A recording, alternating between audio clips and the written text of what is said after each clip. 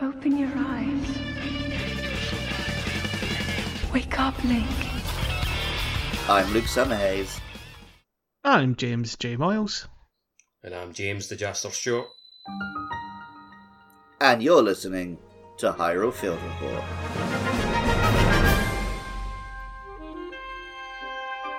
And Jas, what did we do last week? Well, last week we made our way to, we unveiled a temple the last time we left off. And Jay, what are we going to do this week? We'll ignore the temple. Nah, of course not. We're going in. We're going to find out what's going on inside the Lightning Temple. All the way over to Lanayru. Yeah. Yeah, I also unlocked each temple and then left it to do later. I don't believe that. So, as we left off last time, the big pyramid had just emerged from the ground.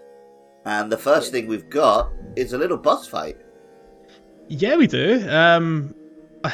They pretty much show you the final boss of the temple right away. Although at the time you might because not right know off the that was bat, the like boss of the temple. the same thing that's been plaguing like the Gerudo town is like covered the entrance practically. That's right. And you need Big to kind of open it with hive your material. lightning charge. Mm-hmm. Or Yes, just lightning Queen charge. Gibdo.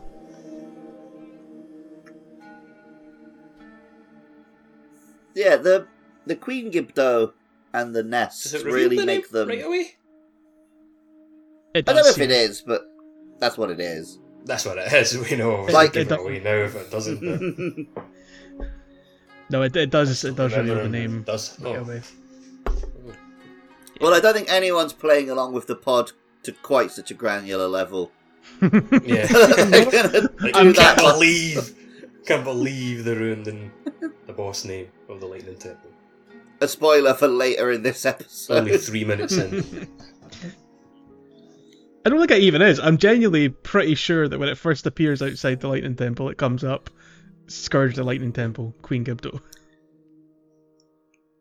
So I think you get that reveal anyway. But I do like the yeah, kinda big. evil nature that the Queen Gibdo's got going for it, because it almost kind of does that evil villain hand clasp thing with its claws, yeah, it does. like Mr. Burns. Yeah, love that. Excellent. It's a big creepy mofo as well.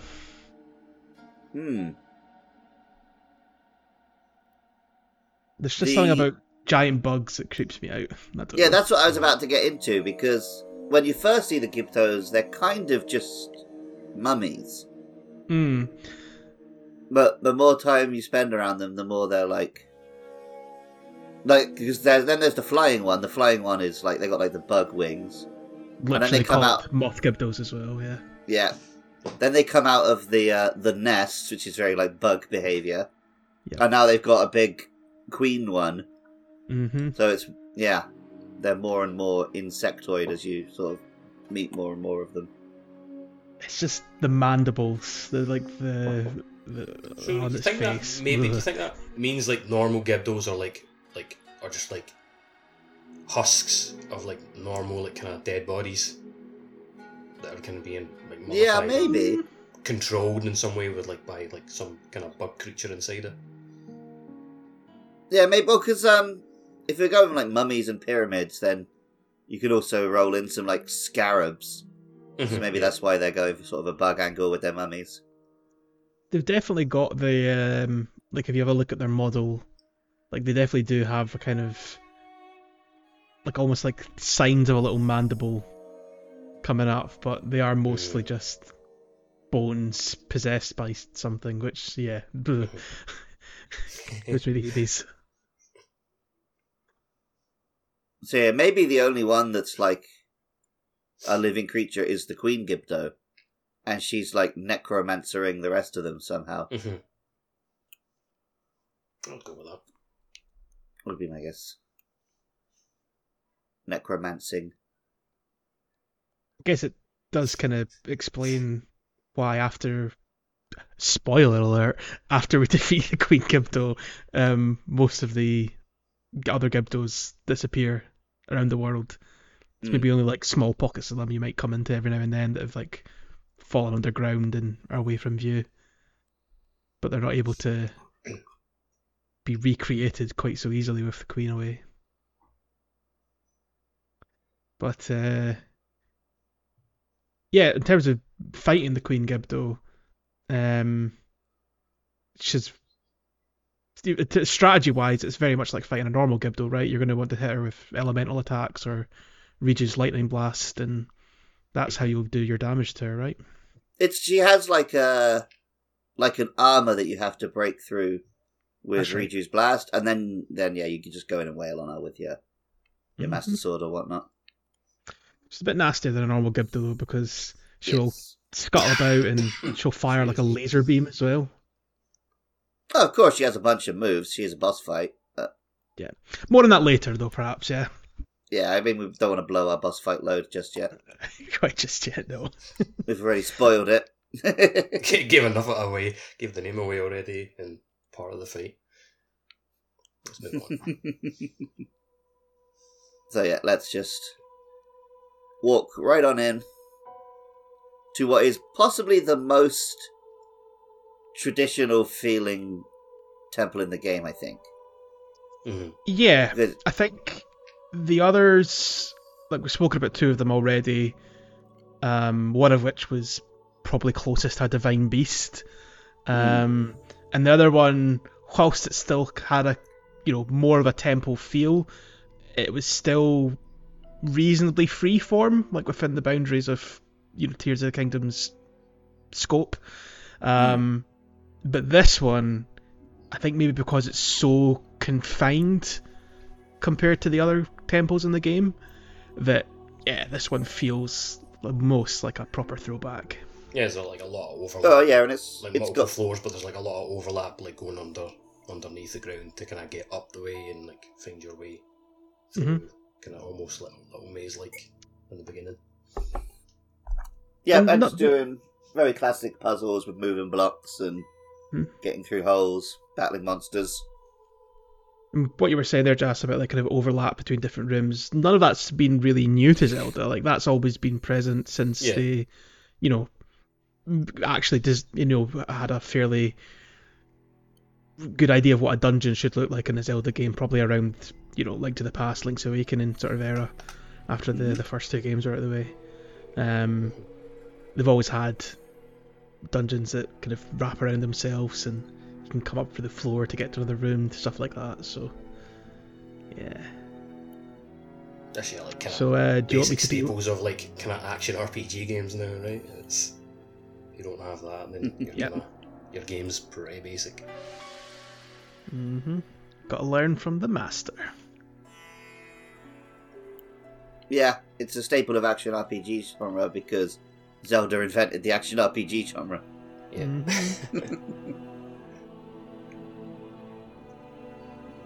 Although I would never call them RPGs. Yeah. Action adventure. Action adventure. Big nebulous genre. They're just Zeldas. Anything that, like when Okami or whatever comes out, you just say it's like a Zelda. The Zelda Kami genre. Yeah. Shut up.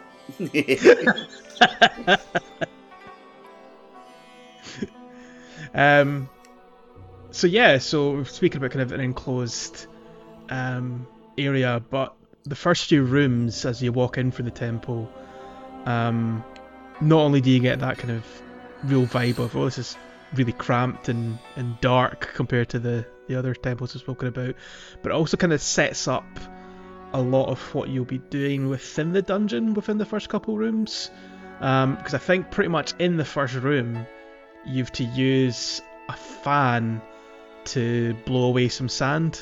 I think we spoke about this in one of the shrines, very Luigi's Mansion 3. But yeah, we did speak about that. Yeah. And this will come up quite a lot throughout the dungeon. Like, so the first room you have to use a fan and it'll reveal a switch underneath the sand. Which, speaking about this being the most throwback dungeon, that's I'm sure I've done that in like Wind Waker or something like that. Like, that's classic Zelda. Yeah. And there's a big central room where you can like see each of the floors. That's right, yeah. And I think this is probably why, in the grand scope of all the temples in the game, this was my favourite temple as a whole. Because I think just the idea of having that central room really helped ground the layout of the dungeon. And even though you were maybe flying all the way up to the 7th floor or whatever it was, it really did feel a lot simpler to follow than, for example, the Fire Temple, which, as I mentioned, I wasn't huge on. Or even the Wind Temple, you are going all around the place, and yes, you've got the kind of top deck as a kind of a central area of sorts, but it still isn't as, I felt, well structured as a Lightning Temple. Yeah, it's kind of, because it's floor by floor, it's easier to keep track of what you have done and what you haven't done than either of those two examples. Like the Wind Temple, it was a bit like, I'm going down here and then left and then back up and then right. So I'm kind of forgetting where I've been and where I haven't been yet. And then, yeah, Fire Temple, obviously, everyone had that experience to a certain extent. Whereas in this one, I did feel like, okay, I've cleared that floor and I can tick it off and start doing the next floor in a big way. So I actually don't quite remember what the sort of get 5 things and open this gate mechanic was of this one. I remember shooting beams of light at something. Well, let me guide you through the dungeon. So, I mentioned the first room with the fan and the sand. There's a few kind of combat rooms you have to go through initially. And I'm pretty sure there's even a hive kind of earlier on in the dungeon that you have to destroy with Riju's help, and there's lots of Gyptos and things like that for you to beat up as well. So the first few rooms as you kind of get in through the dungeon are almost a little kind of mini combat gauntlet of sorts, if you can call it that. But eventually, and this is another reason I think I do think this dungeon's the best in the game in my eyes, is that you get to an actual named room within the dungeon, which is something that this dungeon does that I don't think is present in the others.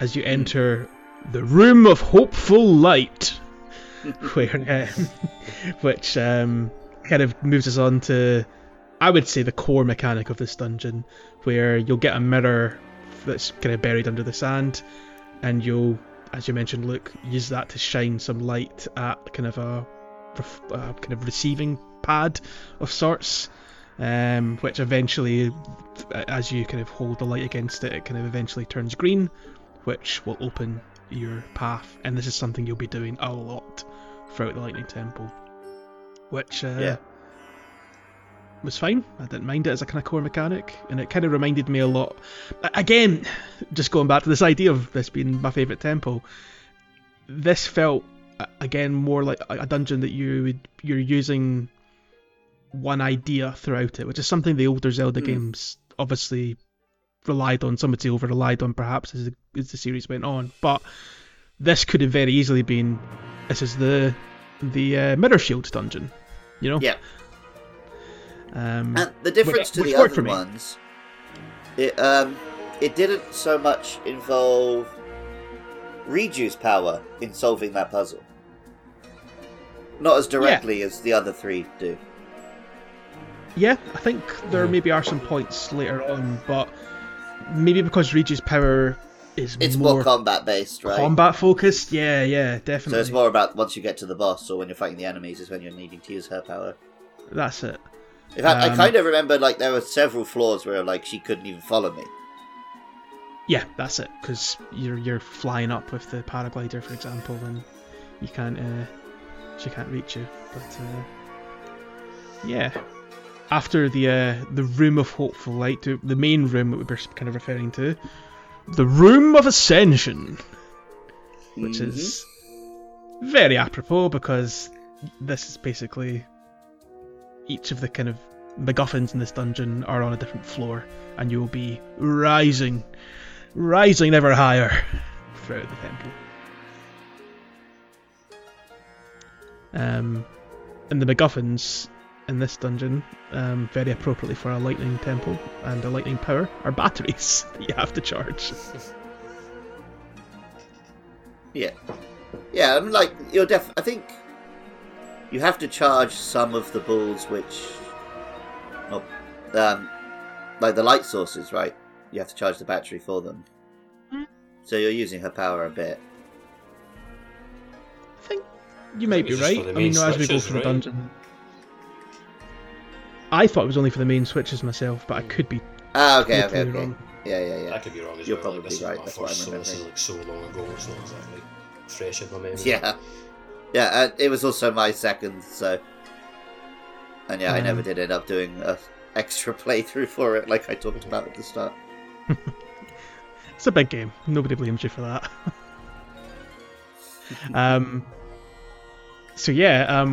Once you kind of charged up the first battery, which is pretty much straight ahead of you once you get to the main room, there's a few blocks you move and you'll find the. I think you actually have to move like a hidden. It's like almost like a hidden wall, but if you turn on Ultra Hand, you'll see that you can move the blocks. Which I think this one actually might have been my last of the batteries to get, just because I hadn't turned on Ultra Hand when I was on the ground floor. It's like late for me. And I think it's all coming back. Kept thinking, do I have to like go up and around or under? How do I get to this? And it clicked eventually. Stuff like that's like so easy to miss, right? Like when you're trying to, like, it's clearly they're like, use Ultra Hand like to reveal the blocks, but like you're so used to like playing a Zelda game, you're just like looking around the world and the room and the dungeon that you're in, like for like the normal visual clues to like what the puzzle is. Mm-hmm. So sometimes it doesn't like kind of makes you feel to like use an ability to like see where your progress is. So I think I'd imagine. Yeah, I've done that. Would have missed this like switch earlier on as well. Especially if this was your first temple and you're maybe not you're kind of almost proficient with Ultra Hand. Like when I got there, I was kind of more like focused on like the big spiral staircase and like working my way like going up, yeah.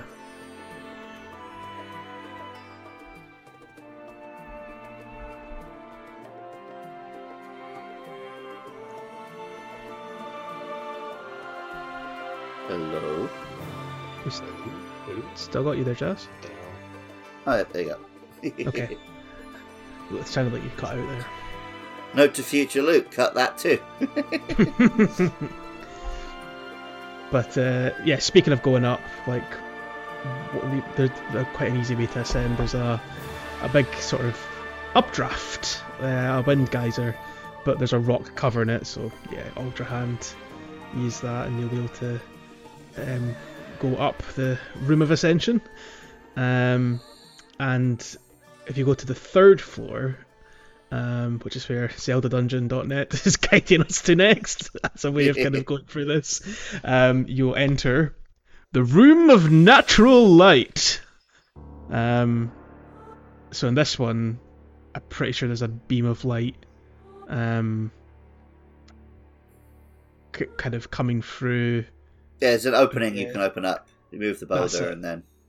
That's it. Yeah, and there's some natural light. Like, yes, and you have to kind of shoot that back into weird the our room listeners never get. Not in Scotland, mate. It gets dark at 3:30 here. It's hate it. Yeah, but you shine that back into the main room, and then you can use that light to then hit a statue and refract, and you'll be able to open another door, which is the Room of Offered Light, which is, I guess, we offered the light, and therefore we enter the room. And this is kind of a combat room, as there's a Gibdo hive and soldier constructs, and it's all going on here. I can't remember though if the Gibdos fight the soldier constructs. And I know I'm asking you guys, and you two did this quite early on in your journey, but can you remember? I don't remember, but I have absolutely no memory of seeing the Gibdos fight anything in that way. Mm-hmm. So I want to say I no. don't really remember. I don't remember like seeing the Gibdos and the constructs together like at all. So, like, I think I do. Like, they were definitely in the same room in that way, but like, I don't think, because also the Gibdo move in that very slow, lumbering way and everything. I have no memory of seeing them like getting into a ruckus with something else. Well, I suppose that's a call out to the listeners then. If anyone knows if the Gibdos do end up having a scrap with soldier constructs in the room of offered light, let us know. It might be a case that they can, but like you have to kind of go out of your way to lure them close to each other. Because I don't remember. I don't remember it just happening. You know.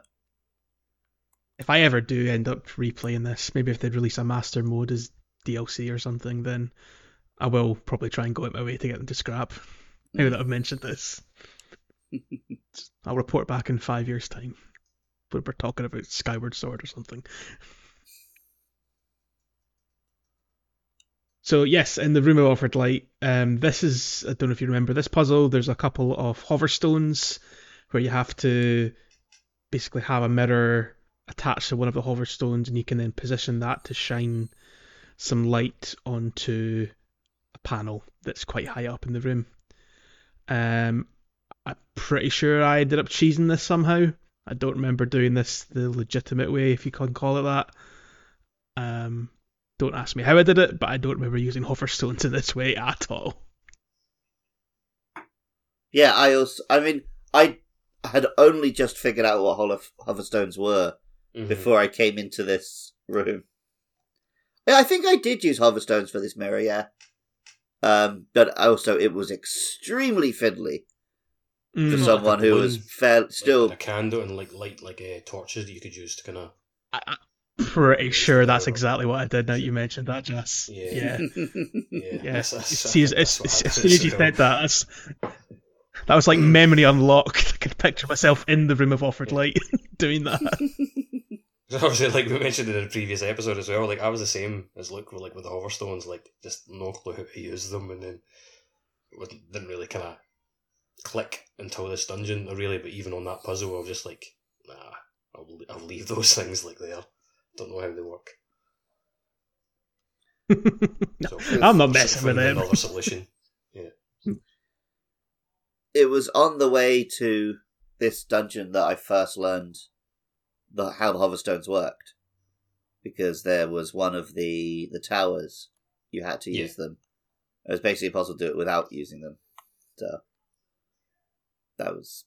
it was fairly fresh in my memory when I got to the dungeon, but still extremely fiddly. I feel like if I was doing this puzzle right this second, I would have absolutely no bother. Now that I kind of understand Ultra Hand and everything so much better.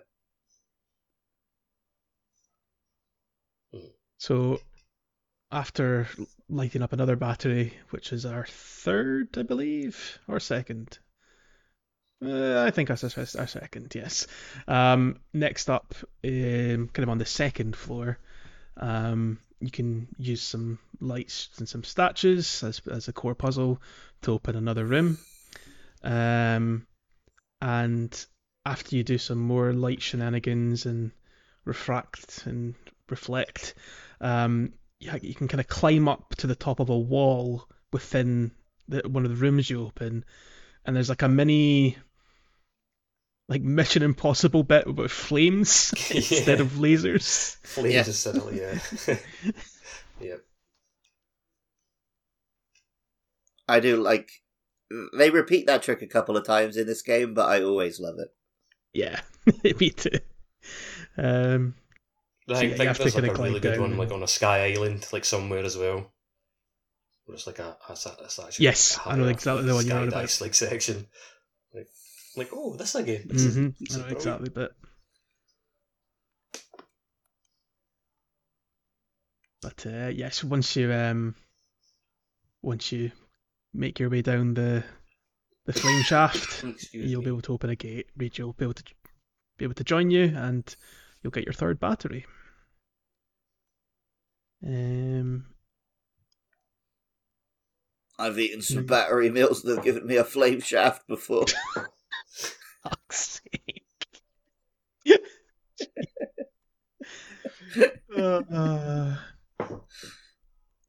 So next up on the fourth floor,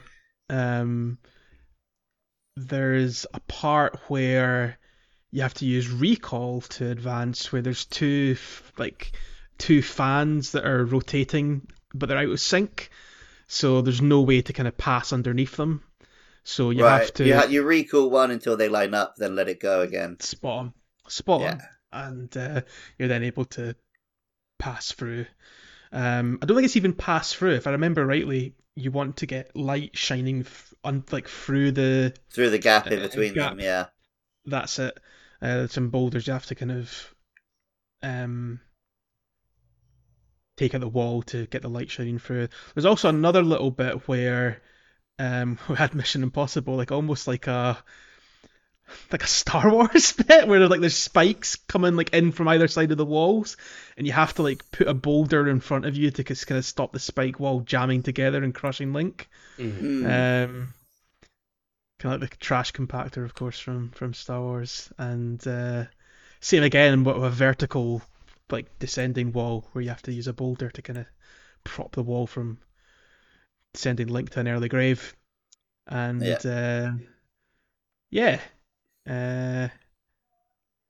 once you do that, there's another part here where I think there's a kind of big rotating room almost.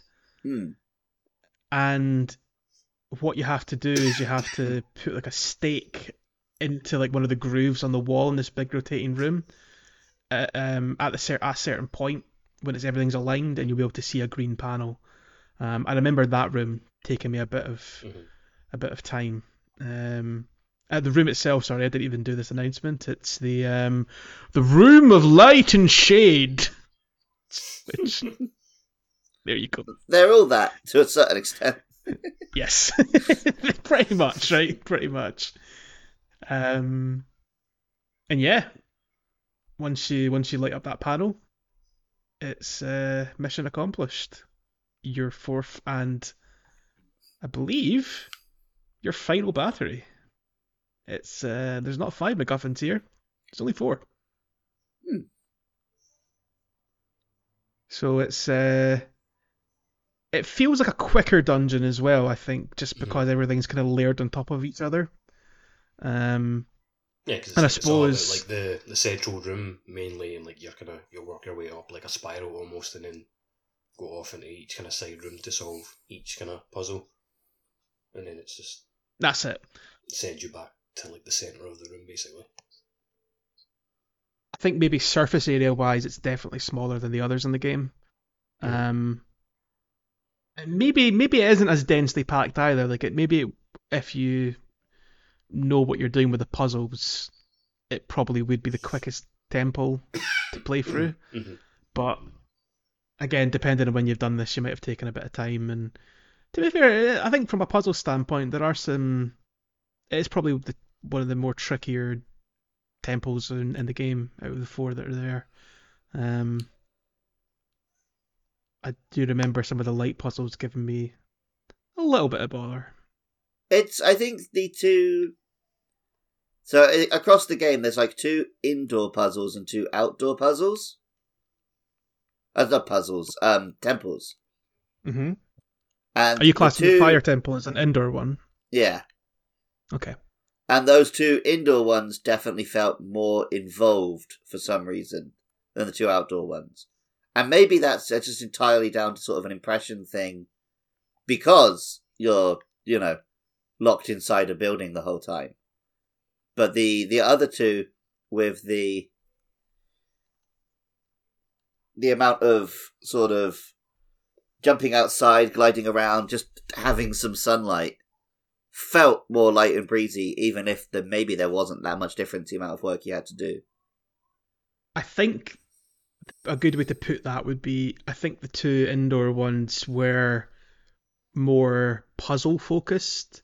Not to say there aren't puzzles present in the two outdoor ones, but the other two are more traversal focused. Yeah, that's As a to how traversal is the word. Yeah. As to how do I get to that? Well, this I mean, next it's room? also because of the fact that this one and the Fire Temple are locked inside a building. That sort of Breath of the Wild, there's 10 different ways to solve every problem, doesn't apply as much. Mm. Like we talked about on some of those, one of us, like I used the hoverstone and you guys used a balloon, little things like that. But like in the Wind Temple, you might jump and fly all around on the outside and bust through a wall or whatever. Whereas when you're locked inside a pyramid, there's not so many options for doing that kind of thing. Yeah. So you are there's going only through it in a really- more traditional dungeony way.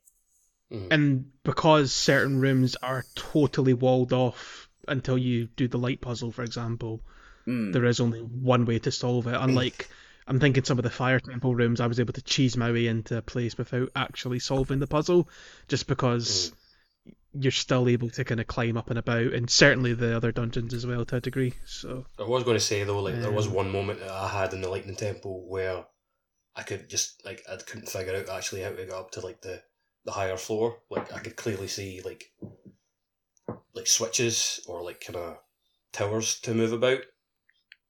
Like it's one of like the mirror like light puzzles, and like I pretty much used Ascend to kind of get up like through the side kind of statue areas inside the temple and like getting higher up. And even at one point I went up way too high and ended up inside the boss room. oh, And I was like, oh, I don't think I should be in here. And I was like so afraid now, like when you come out of Ascend, like it's either like B to go back down or A to exit. I was like, I don't want to exit here because I can't go back down and like skip the dungeon or something like that. So I just went back down. I would have totally gone back Actually- down, saved, and then tried it again to see if it did work and let me in. That would have been. I That would think probably a lot of people do talk about like they just skipped into boss dungeons, but I don't know whether when they say that they mean it actually worked or not. Mm-hmm. I'd I've be quite always interested to track down I'd imagine it wouldn't activate because like you've not. You have to that have read typical you with you, I Nintendo thing, guess. like you've not solved the puzzle, so you shouldn't be there type of thing. I don't know. In Breath of the Wild, like and Tears of the Kingdom, they do let you get away with some bullshit. Mm-hmm. There's definitely going to be. I know there's usually a speedrun category like all main bosses. I know that existed in Breath of the Wild. I expect it'll exist in Tears of the Kingdom as well. So I'll be curious to maybe check one of those speedruns out because I'd imagine like once you're in the temple, anything goes as long as you beat the boss for actual rules within that speedrun. Mm-hmm. So I'd imagine there's some mad skips that they pull, like to ascend into the boss room, perhaps. I've seen stuff like skips, that, but I so. don't think I've ever watched like an all bosses, like or like 100% speedrun as they would call it. No, that's a real thing that some mad people do, like 30-hour long speedruns. Oh, If you yeah. can even call it that at that point. Like they're kind of like it's like it's a marathon at that point. It's like Yeah. obviously they're still trying to do it quick, but like it's not your typical like Souls speedruns where it's like an hour or Even a less. marathon, you have to run at a certain speed, you know? Also, Oh, put it in the jar, Jazz. Yeah. You got me. Like, So very you're talking about speedruns, like, what are you going to go to? Like, that's the, like, one of the, like, the main games that kind of got me into watching speedruns. So, it is what it is. I'd like to I want to call you out there, Luke, for trying to encroach on Jass's Sage Wars advice with your marathon statement there. What did he say? I missed it. He said, even a marathon, you have to run at a certain speed.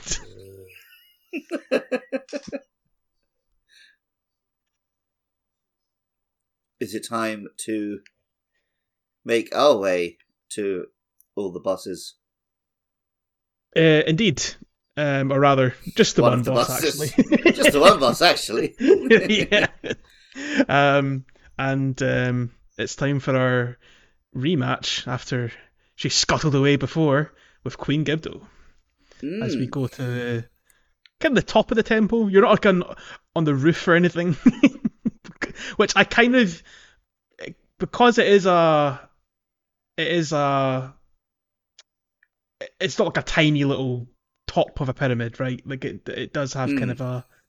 I was wondering... Plateau, I was like, oh, am I going to like a big rooftop battle? That'd be awesome. Like, there's always something appealing about a rooftop battle. Mm-hmm. But yeah, but also, could you imagine the frustration if you got knocked off? That would be the problem. Yeah, and I don't think. I guess they could have just surrounded it with updrafts. Yeah, updrafts, or maybe like had lots of like Gibdo hive material kind of go around the edges of the arena. There's ways around it, right? Like I know they do that in some of the Koga fights that we've spoken about. Like he'll create like lightning barriers around the arena that you're fighting him in, right? So, so they're not averse to doing that in Tears of the Kingdom. But yes, this fight is in still the top of the temple, but you're still underground. And you square off against Queen Gibdo, this time for real.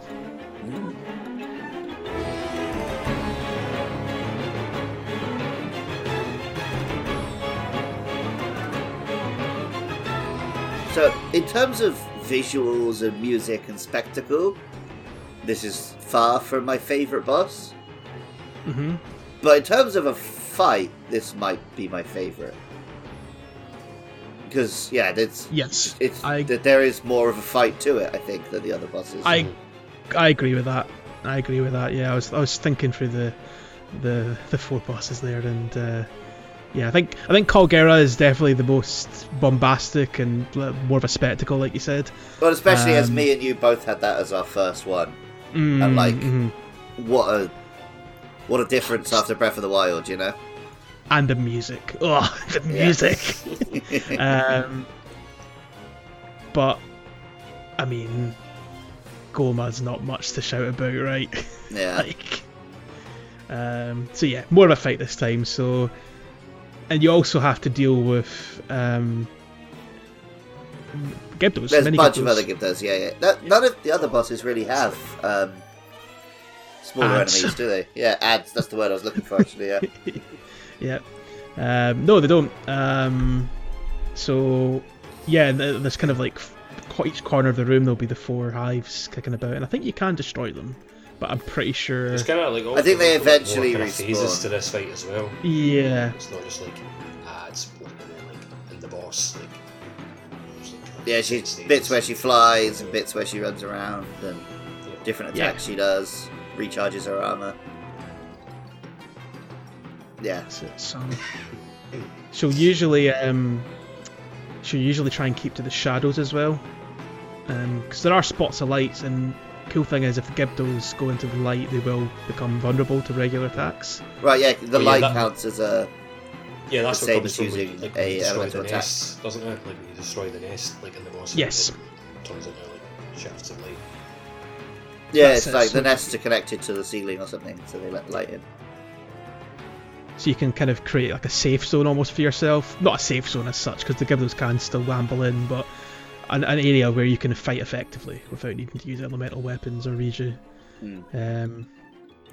But yeah, so her main method of attacking is she'll try and blast you with lasers, but she'll also kind of, and this is probably our more annoying move, is kind of slam the ground and these like sand tornadoes will come spiraling out, and they'll kind of fly around her, and it could be quite awkward to dodge. I definitely remember getting hit by that move quite a fair few times. Yeah, I think that happens like when you weaken her, right? It's like you can't like you do like hit her with like a blast of the lightning, and you're like thinking to yourself, "Oh, I'll just run in here," but she throws out the big tornado defensive move, and you need to kind of run around it. continue your assault. That's it, yeah. So it's quite good because it's not just, oh, hit her with lightning and she's a pushover. She does have a few tricks up her sleeves. One of which is, I think when you get her to half health, the 4 hives dotted about the room, I think they become invincible at this point. No, they don't. That's You've made that up. True. I've made that up. You were lying. I'm telling lies. Caught red-handed. Yeah, but I think rather than, I think in the first phase, this is right. In the first phase, only maybe 1 or 2 of them will be active and spawning Gibdos at a time, whereas in the second half of the fight, they're all active, so they're constantly churning out Gibdos. So, you can either ignore them and just try and rush and kill her, but you run the risk of getting maybe overwhelmed by the ads, or you're gonna have to have more, a slower, methodical battle as you take out the spawners and whilst you're dodging the Queen Gibdo. So yeah, I think it's there's a bit of strategy involved in this fight, and I like it. It's not just one clear, this is what I'm gonna have to do to win, like Colgera or Goma. So I am a fan. Yeah. I mean, I'm still beat it first time. Like, I talk about this as the one that had the most, like, oh, this is a tough fight, this was the biggest fight. It's still, not actually. Yeah. That tough. When Tears of the Kingdom and Breath of the Wild kill you, it's not in, like, the big set pieces, it's just when you get yourself killed in some dumb way in the overworld.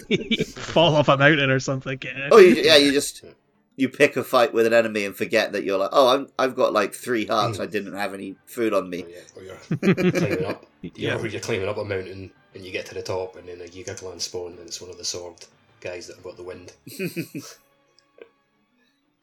Or a construct. Or you just get cocky.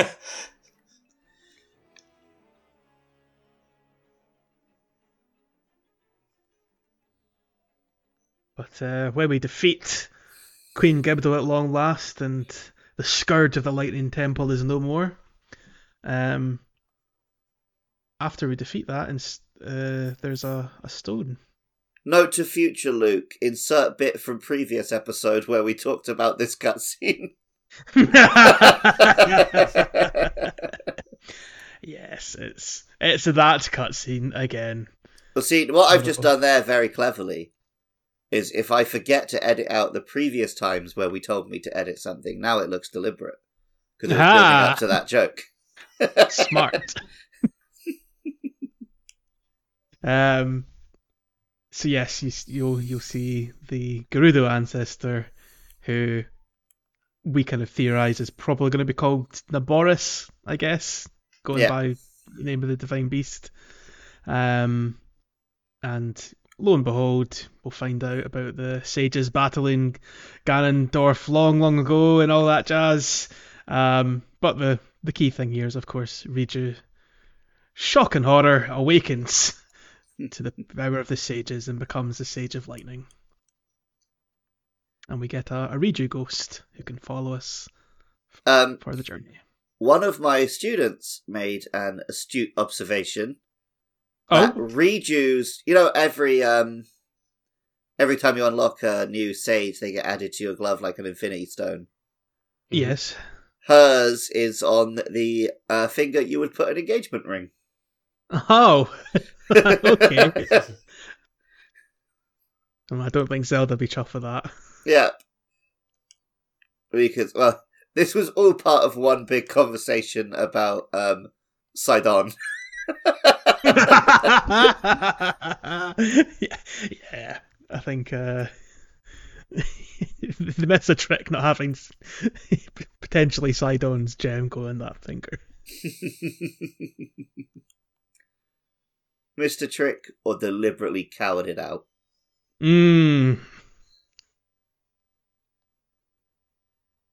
But yes, as after Riju awakens to the power of the sages, the big nasty sand shroud that was blocking the route between Karakara Bazaar and Gerudo Town, that dissipates. That's no more. But that big ugly kind of scar in the landscape, that's still there. I don't think that kind of seals up again. I'm pretty sure that's a permanent part of the landscape now, right? Yeah, because I think there's stuff down there you can find, so... Yeah.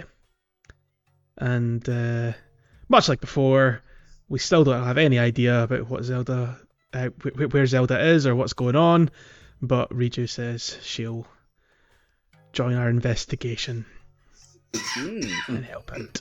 Excuse me. And that is yet another of our Dungeons Under Wraps. Yes, indeed it is. With, in fact, only one more to go. Ooh. Of what we've been told there is. You know how Zelda works. You know there's more. I mean, Breath of the Wild didn't, though. Unless you count Hyrule Castle. Yeah, but like you knew that from the start. You could do that from the start in Breath of the Wild. You could do that from the start, that's true. Yes, you very much could. What happens in Tears of the Kingdom if you go down to beneath Hyrule Castle from the start? More on that later. Okay. There's stuff. There is stuff. Yeah. So yes, now that we've freed the Gerudo Desert from the big nasty sand shroud, I think next time we'll be taking part of our obligatory wrap-up of the region and going through the many things that we can get up to in and around Gerudo Town and Gerudo Desert. So you need to make sure and join us for that. But don't worry, listeners, if this one felt like a speed run, next week will feel like a marathon. I don't know, it's still a fairly chunky cast. And if they want more fairly chunky casts, Luke, where can they be found? Well, you can find the Fairly Chunky Boys to a Fairly Chunky Cast. This one is on Twitter at Hyrule Field Pod. You can also find us on GameTube. What the fuck am I talking about? I want to know more about GameTube. Tell me about GameTube. My brain was jumping ahead to the bit where I plugged Game Show. We're also on YouTube, Facebook, Spotify, Apple Podcasts. Make sure you rate and review, like and subscribe. Tell your Zelda-loving friends. And then, yeah, if you want even more content from your boys, head on over to patreon.com/podcastio. And there you can find links to other shows like Game Show or Luke Loves Pokemon or some film ones and all of that jazz. Jazz with jazz.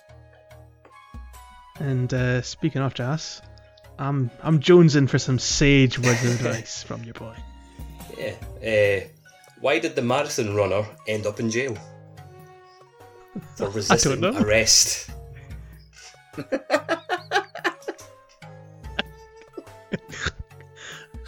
Quite like this new comedy arc that Sage Jazz is going on. This is promising. Do you remember the old Craig Charles narrated Takeshi's Castle? Of course I do, yes. He used to end every episode with, like, as my old dad used to say. Yes. And then sometimes it would just be something like, here's a tenner, don't tell your mum. They were so good. They did another series of that off the 2020, actually this year, the reboot came out. Ramesh Ranganathan. Ramesh Ranganathan and another comedian, I think Tom Davis. It was alright actually. It didn't have the same charm as the Craig Charles ones, but I enjoyed it. Like, the thing is, you couldn't have the same charm as the Craig Charles one because it was a little bit racist what they were getting up to, because they were they were very much just pointing at laughing at, like, look at this weird shit the Japanese made. Yeah, that's a point. But Shall we say bye very then? fun. Bye. Yeah. Cheerio. See ya.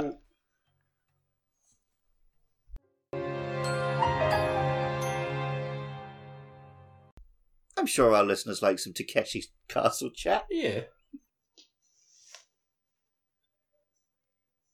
There'll be bonuses.